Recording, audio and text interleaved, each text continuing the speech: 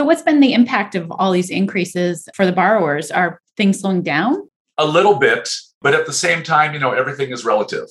And, as a lot of your listeners know, it has been incredible competition in most of the markets that we're looking at across the country. And also appraisal turn times have been, one of our biggest challenges over the last 2 years. With refinances going away, we're seeing appraisal turn times normalize. With interest rates going up, now that doesn't affect the cash buyers as much, but even the cash buyers may be using delayed financing on the back end. So we are seeing some of those investor competition come out. Again, it's very market specific, but as far as the demand goes, it's still steady, but we are seeing that ebb just a little bit. This episode is brought to you by Dan Peck of Caliber Home Loans. If you're an experienced investor, you'll know just how important it is to have a lender who knows how to work with investors. Now, we've been working with Dan and his team for over 5 years now, and he's our go-to whenever we need a residential loan for our investment properties. Now, if you're new to investing, you might not know this, but your lender can sometimes be the difference between getting a great deal or completely missing out on it because your lender couldn't close the deal. Now, I did want to point out that Dan can help you not only with your investment properties, but also if you're looking to buy a primary residence or a vacation home. So the next time you're looking for a residential lender, be sure to email Dan at semi-retiredmd@caliberhomeloans.com to get a free consultation. Have you ever dreamed of owning a vacation home? What if it could double as an investment property that makes you money and helps you save on taxes? Our new course, Accelerating Wealth Short-Term Rental Blueprint, will teach you how to purchase and set up your short-term rental the right way. Learn more about the course at semi-retiredmd.com/str-course.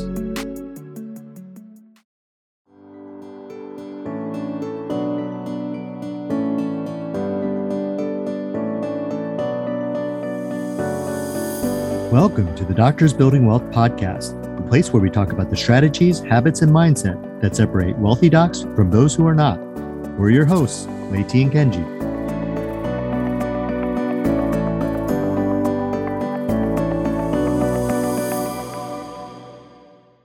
Welcome to another episode of the Doctors Building Wealth podcast. Today we have Dan Peck and Scott Clirehugh from Caliber Home Loans. We have been working with Dan and Scott for years now on a number of different investment properties of our own, but also they've been really great partners of ours, Semi-Retired MD, and working with so many of our student investors. Hey, Dan and Scott, welcome. Thanks, guys. How are you? Awesome. Well, we're really excited to have you guys here to talk a lot about the changes that we've seen happening in the market of residential loans, to talk about interest rates, to talk about inflation. So thank you both for being here, and let's get going. All right. So first, let's talk about what's going on with interest rates. We've seen the Fed increase interest rates twice now this year, and we're interested, what is the impact of that on mortgage rates? So, probably one of the biggest misconceptions that we have in the overall interest rate market when the Fed starts manipulating the system on the Fed funds rate is that the Fed funds rate actually controls mortgage rates, and it actually does not do that. The Fed funds rate is something that the Fed moves around. It is the overnight lending rate that the banks borrow against the Fed to balance their books on a daily basis. Obviously, HELOCs are tied to the prime rate, which then is tied to the Fed funds rate. So a lot of your consumer lending products are based off of the Fed funds rate, but mortgages themselves aren't. They do, however, set policy, and they do, however, look at the economy and what's going on. So obviously, mortgage rates do follow what they're doing. But the bigger thing that is followed by mortgages is inflation. And the inflation figures are what really drives the mortgage rates up or down, depending on what the economy is doing. Obviously, right now, we're in an increasing interest rate environment. We've been there for a few months. And obviously, you're seeing that on the Fed side as well. So those two are tracking together.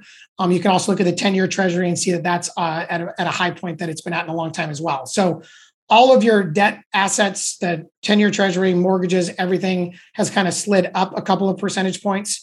And you're probably going to continue to see them, hopefully stabilize, but we could see some more pressure on that until things subside. But yeah, that's kind of where things are. So it sounds like inflation is what's really driving the increase in mortgage rates. So can you explain to our listeners why the Fed is increasing the Fed fund rate? You're absolutely right, Kenji. It is inflation that drives long-term interest rates. And in fact, while it may seem counterintuitive, the market has perceived the actions of the Fed to be late. And you've heard the term transitory used a lot last year. And with the belief that inflation was not going to be sticky, was not going to be here to stay.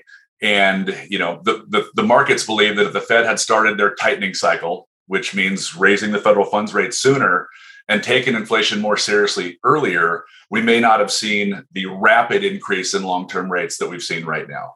And so ultimately, while it is painful to watch those short-term interest rates increase, if the market perceives the Fed to be serious about inflation, then ultimately these should actually work to stabilize long-term interest rates. And at some point, if we track with history, we'll start to see long-term interest rates come down as those inflation numbers start to improve. Yeah, as much as we dislike, putting things into our cash and cash calculator, like interest rates of 6%, I really think it's important for us to see the whole picture as real estate investors and see that inflation is a huge problem, not only for us, but for everybody in the country. And the increases in interest rates really do ideally help with that inflation problem that we're all, having. And we saw a little bit of this in 2018. It was a very small blip because then, COVID hit and that kind of threw things off. But, in 2018, we saw rates, go from the 16 and 17 levels that were in the low to mid threes, sub 4%. They went up into the, 4.5%, 5% range in 2018. And then, we saw some inflationary pressure and stuff like that. It wasn't as big as we're seeing now, but we did see rates rise. And then, of course, that cooled off. We saw rates come back down. And then, rates on their own naturally were in the low threes at the end of 2019 to beginning of 2020 before COVID was even a thing. And that's just all part of the market cycling like it's supposed to. We're just seeing it a lot bigger swings right now just because it's a lot bigger of an issue than it was in terms of the scale and the size of it. So let's talk about those mortgage rates. You were talking about them being in the threes last year. What are they? What's happening to them now? And let's kind of maybe split it up into for people who are buying a primary residence versus an investment property. Yeah. So primary residence wise, rates in general, it depends on the loan product, but your mortgage-backed securities, which are your Fannie Mae and your Freddie Mac loans, which is the bulk of what the average consumer gets, they've gone up about 2 to 2.5 percentage points. So we were in a low 3 environment at the first part of the year. Yes, you could get rates into the 2s depending on the situation, down payment, but for all intents and purposes, let's say 3.25. Right now, we're seeing rates closer to 5.5 to 5.75 on a basic 30-year fixed mortgage. If you're doing a jumbo loan or a bigger loan amount, we are seeing some of the investors kind of still holding the rates in the high 4s, low 5s. But those are bigger loan amounts. Those are going to be $1 million, $1.5 million loans. Those are more bank-driven products, not securitized products that are done through Wall Street. And so that's kind of where they're at. We see that on the owner-occupied side, they're going to, there's pressure on them still to go up. Currently today, we're seeing them kind of stabilize the last few days. The Fed did their raise a week ago. The market was a little bit choppy, but for the last couple of days, mortgages have been kind of stabilized, which has been nice. We're not seeing the volatility. That does not mean they'll stick around tomorrow. But right now they're in that, again, 5.5 to 5.75 range. And we see that kind of sticking around as long as the inflation numbers, which they will be released tomorrow, if they get a lot higher and they're not looking good, you'll see rates probably go up a little bit more because that's what they're really tracking, like Scott said. So they're really tracking that inflation number, and that really comes out tomorrow and it's higher and higher. That's going to push rates more and more just because it's not going to be the news they want. Once we see that inflation number tick the other direction, even just slightly, and see it go down, the market will say, okay, what the Fed's doing is working. And then hopefully that'll be where we, have the highest rates, and then they start to move back the other direction. And on the investment side, same story, and certainly, some of your listeners will know that the rate you get on an investment property can depend on property type. Single family is different than multifamily. Down payment certainly matters, but ultimately we wrote a lot of deals in we'll just call it the high 3s for investment properties for, the better part of the last 2 years. And now we are in the low 6s, and sometimes with points. And, frankly, as Dan said, if your owner occupied rate is at 5.625, I actually wish I could have a rate of 6.5 to be able to offer for some of our investment properties, because that might be a rate that doesn't include points. And that comes back to some of the just the rapid rise in interest rates we've seen right now.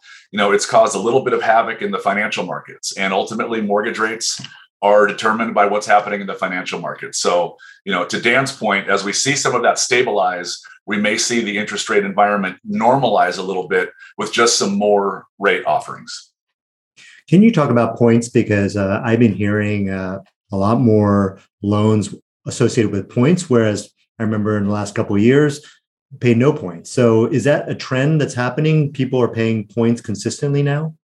Yes, specifically because if you think of it this way, when Dan's talking about an owner-occupied rate at 5.5, when you go to a non-owner-occupied loan or now a second home, Fannie Mae adds a certain amount of points in there. So for instance, not to get too granular, but if you're trying to do a 10% down second home, that's an addition of 4 points to the owner-occupied rate. And the way that you can absorb those 4 points is to raise your interest rate. That's why when I say if we had a rate of 6.5 or 6.625 available, we might be able to absorb that spread of points. But when the maximum rate we can offer right now is 6.125 or 6.25, those points have to be paid to Fannie Mae somewhere.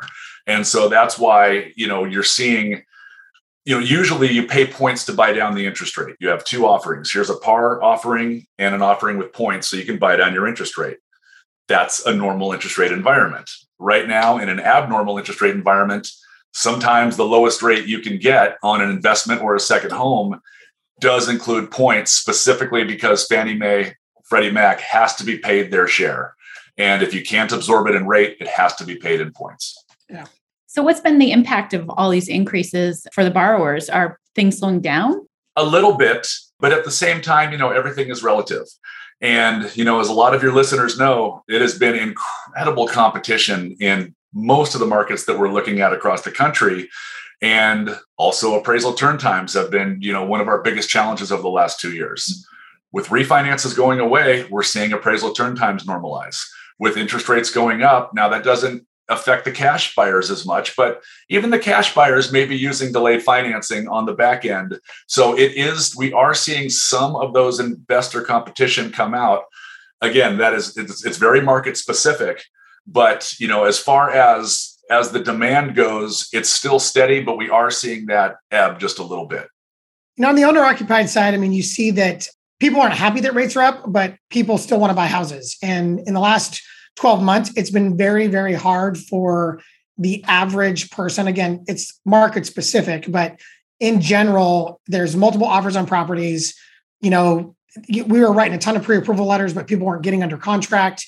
That creates a lot of buyer fatigue, especially on owner occupied, because they can't find a house. What if they're relocating? They got to go into corporate housing. There's all these different things that get layered that were just frustrating. And now there's homes that people can buy. Inventory's up a little bit.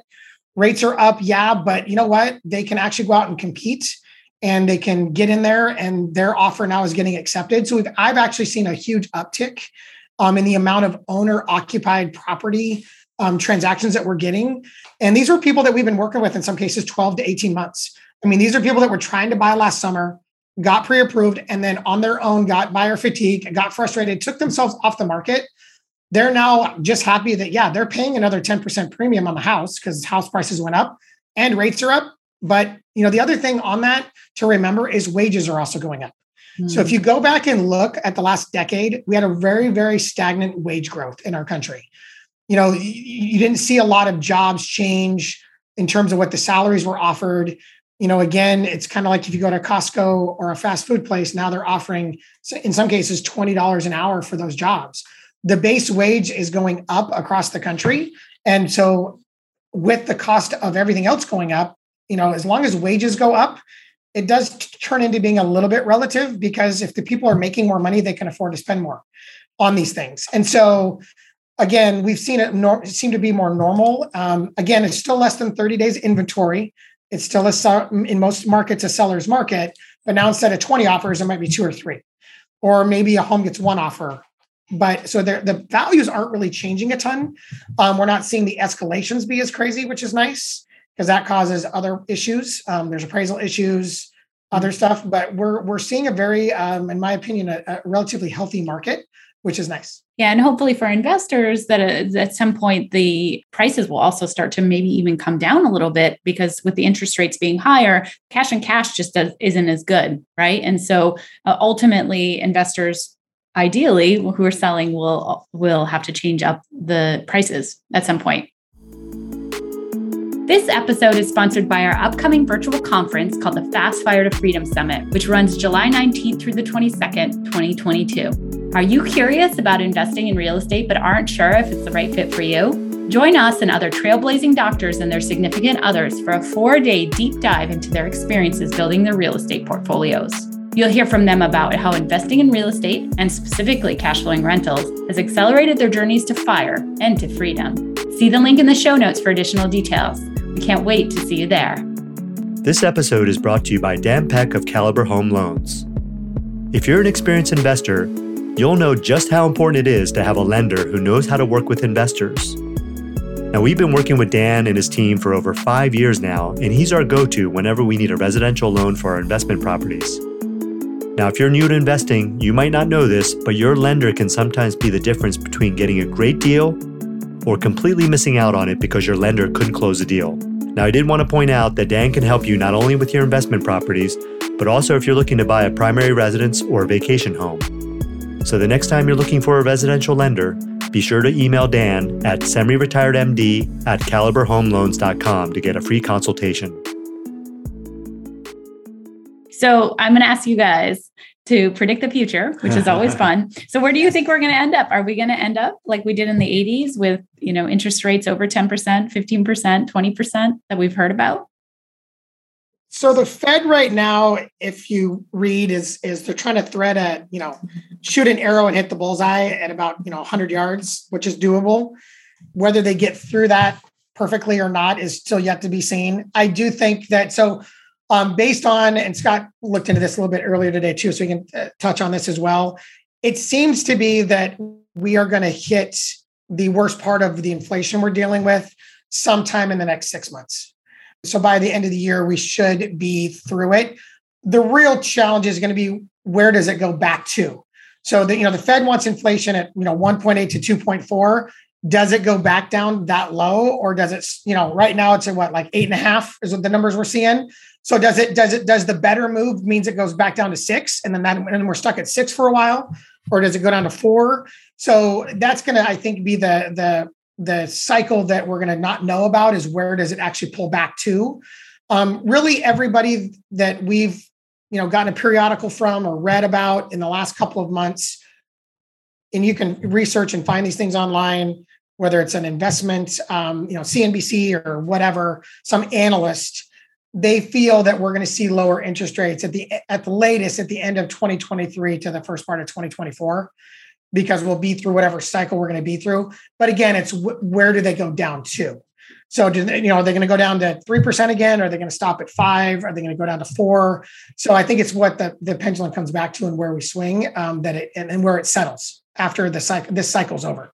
And I think it depends if we go into a recession too, right? Correct. Correct. And how deep is the recession? Right. That's going to be the risk, right? With increasing interest rates is what's going to happen. And Kenji and I recently attended a Tony Robbins event, Finance, and just heard from 5 billionaires. And boy, the general sense was the recession's coming, and it's coming in the next couple of years, and it's going to be deep and long and rough.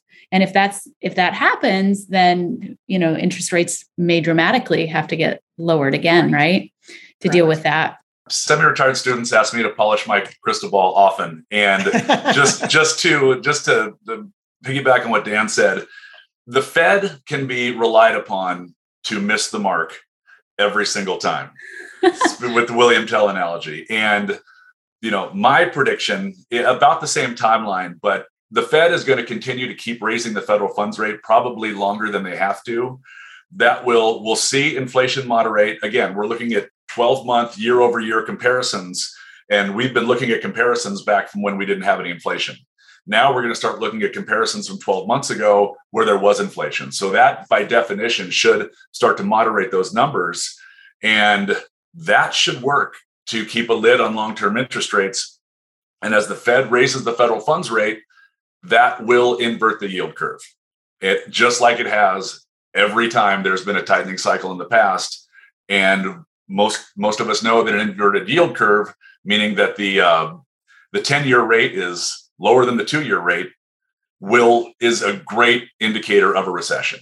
And, again, my crystal ball, probably by the end of 2022, we will see that recession. We'll keep the duration. No, I'll stay away from the duration question. But to your point, Leti, yes, that will work to lower long-term interest rates and short-term interest rates when that happens. Yeah. And so, as terrible as recession can be, there can be a lot of opportunity. And especially if you are really familiar with what a good deal is, that you have the team in place, it can make all the difference in the world. And so, our community will be in really great situation if that does happen. And so I really wanted to ask you guys, in terms of crystal balls, of course, that we're talking about, what about the ARMs of the world? So let's talk about with loans with ARMs. What are you kind of recommending to people who are looking at this unknown in the next couple of years to do when they're considering an ARM?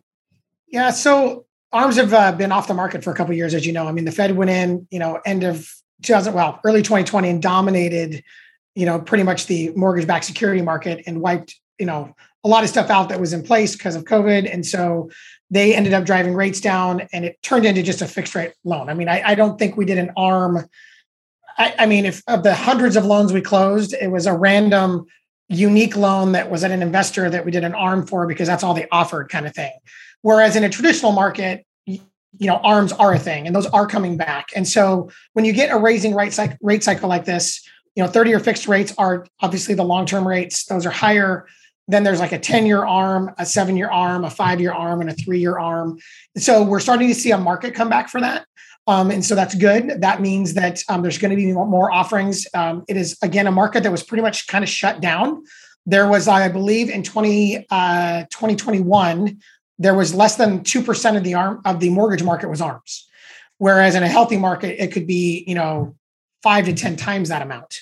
And so what we're seeing is more and more banks and investors going in and saying, okay, let's start to open these up and get these going again. It just takes time, but we're starting to see them come out. And what that's going to mean is that, the investor, whether it's for a primary residence, a second home, or an investment property, they're going to be able to, hopefully have a fixed rate option, a 10-year ARM, a 7-year ARM, and so forth that they could go to. And what's going to happen is the ARM time cycle that they choose will obviously be a better rate, which will help whatever calculations and or payments they're working with. But then, of course, it is obviously a game of, okay, is that loan going to be long enough to support the mortgage I'm getting to get through whatever cycle we're in? You just talked about how deep is a recession going to be. It could be, 5-7 years. Maybe it's only 2.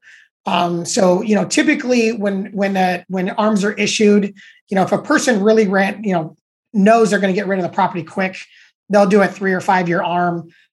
In most cases, for the average person, if they want an ARM product, we're typically doing a 7 or 10-year ARM because it gives them a time horizon that is far enough out where if there is a market cycle, they can live through it and their mortgage payment doesn't change.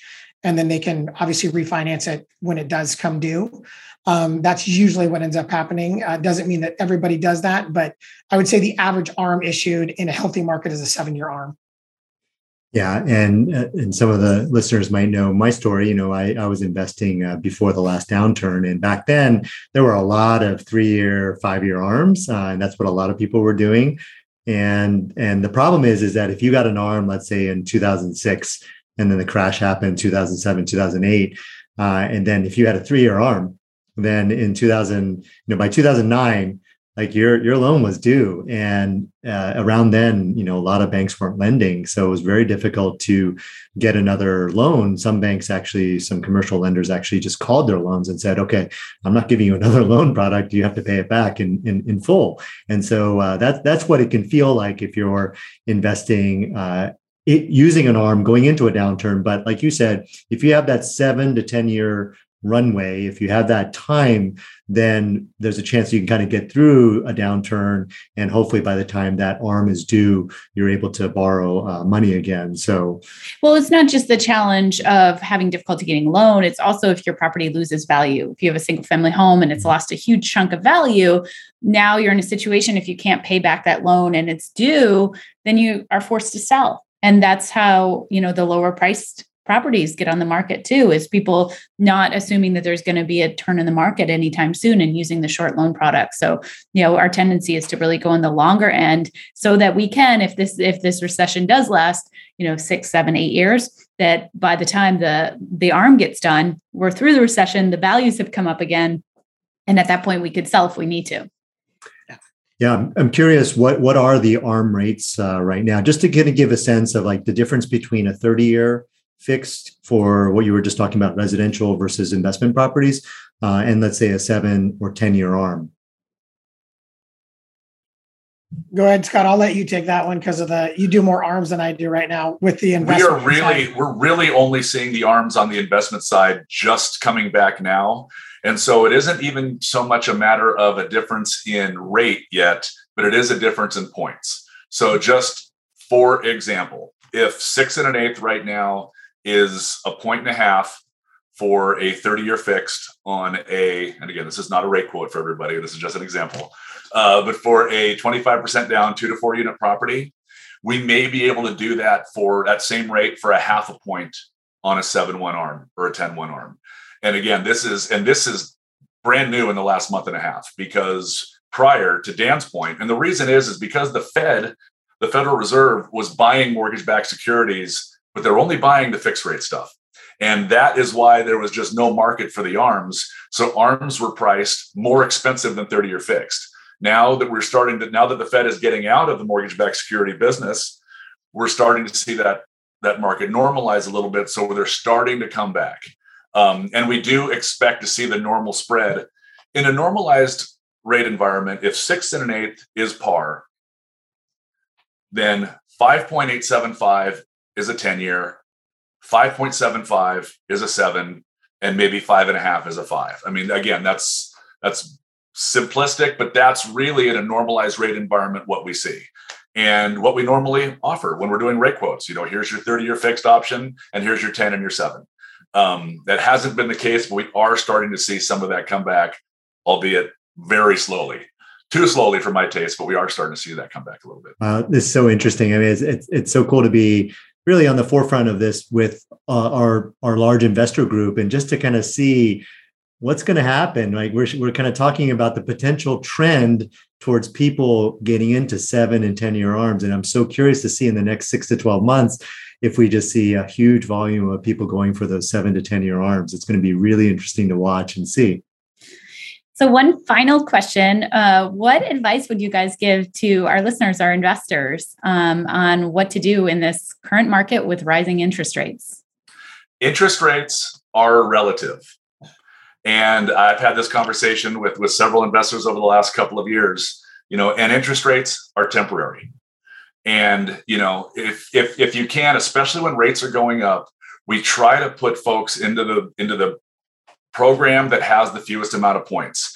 Sometimes that's easier than others, because at the end of the day, mortgages are rarely held for longer than 4.5 years, whether it's by sale or by refinance.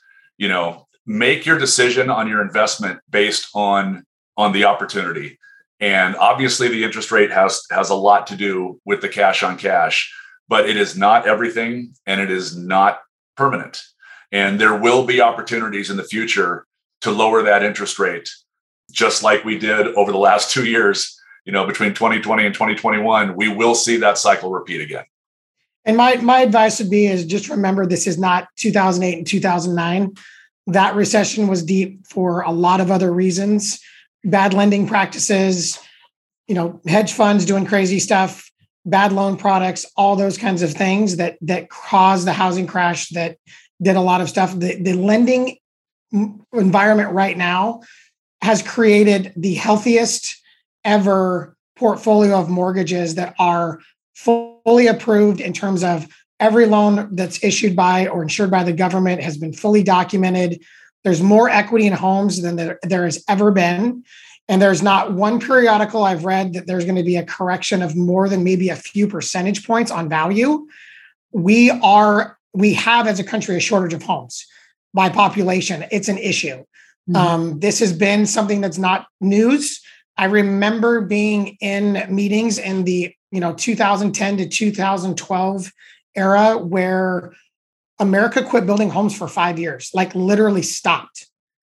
They literally said that we're dealing with that right now.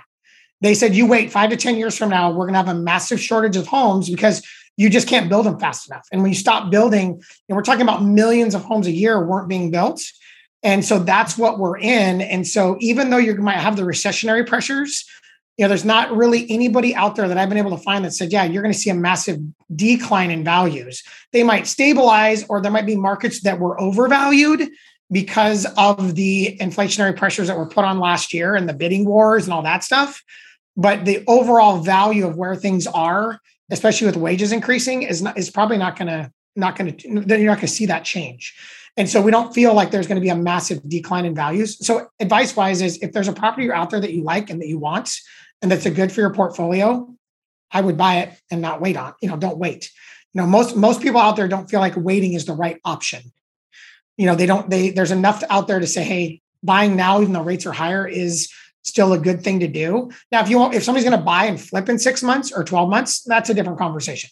But if they're buying a home that's for a portfolio that they're growing, that they're going to keep, or it's a primary residence that they're going to keep, there isn't anything out there that says now's a bad time to purchase a house. Yeah, and that's also a good point for those of our students who are buying apartment buildings. If there's a housing shortage, people can't buy primary residences. Well, that's great news for all of us who have apartment buildings who need renters, right? As well. I'm relatively sure there's a very large rental shortage, and those rental costs per month are higher than they were a couple of years ago on leases in a big way. I think it's actually a bigger delta than what the interest rate increase has been. Yeah, no, we've seen huge increases in all of our rents over the last couple of years for sure. Mm-hmm. Amazing. Well, thank you guys so much for your time and all of the incredible insights you bring with having such a close pulse on the investment market and specifically on mortgages. Can you tell people how to reach you if they're interested in reaching out, finding out more about getting loans on investment properties? We can be reached at semiretiredmd@caliberhomeloans.com and also at the Kenji and Lati's semi-retired referral page as well. Thank you guys so much for your time. I'm sure our listeners learned a lot, and we look forward to having you on the show again. Thanks for having us.